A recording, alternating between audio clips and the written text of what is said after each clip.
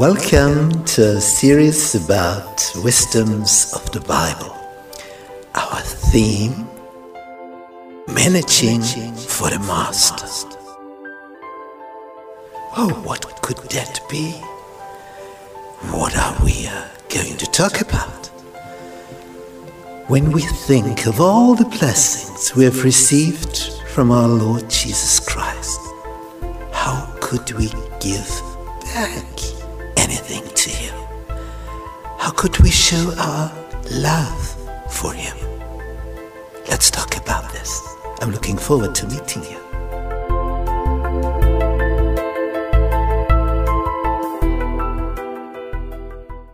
Monday, God's provision for the poor.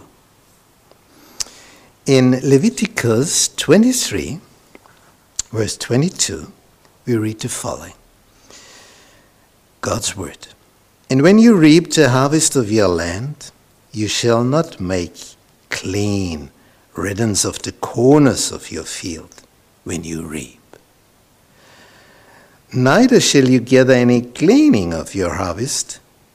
You shall leave them unto the poor and to the stranger. I am the Lord your God. That's interesting. Normally, we try to the very edge to get more and more. There's greed and more harvest, more bargain. And here, don't harvest.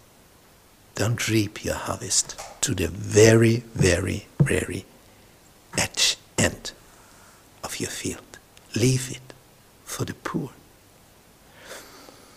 I heard about a person that happened in Germany.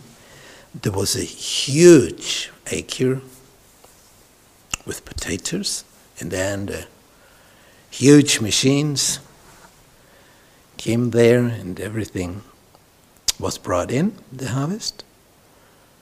But some potatoes were left behind. And year by year, he went there and tried to find the ones that had been left behind. And he got the potatoes he needed for a year. One day, someone said, "You're not allowed to do that." He said, "Well, I've done it for 20 years. Never before has anyone told me I'm not allowed to do so. They don't care about it. They have already done their harvest time and period." He said, "No, that's new. A new law, you are not allowed to do so." And whenever we hear about such new laws, which are just the opposite of what is written in God's word, what do we know then for sure? It's an idea of the devil. When it's in opposition to God's word, when it's opposed to God's word, you can be sure it's not from God, but from the one who is the opposite of God, the devil.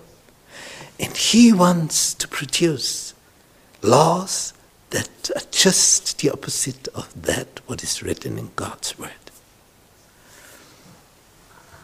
It's interesting to see.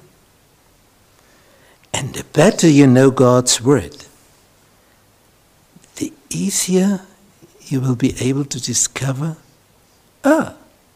this is not what God wants us to do. And it would be good for human beings to have a look. Is it in harmony with God's word? Should we write down such a new law which is opposed to God's word? Are we then in harmony with God? Of course not. But most people don't know what's written in God's word. But you can know it. And then you know how the devil works and what's God's will.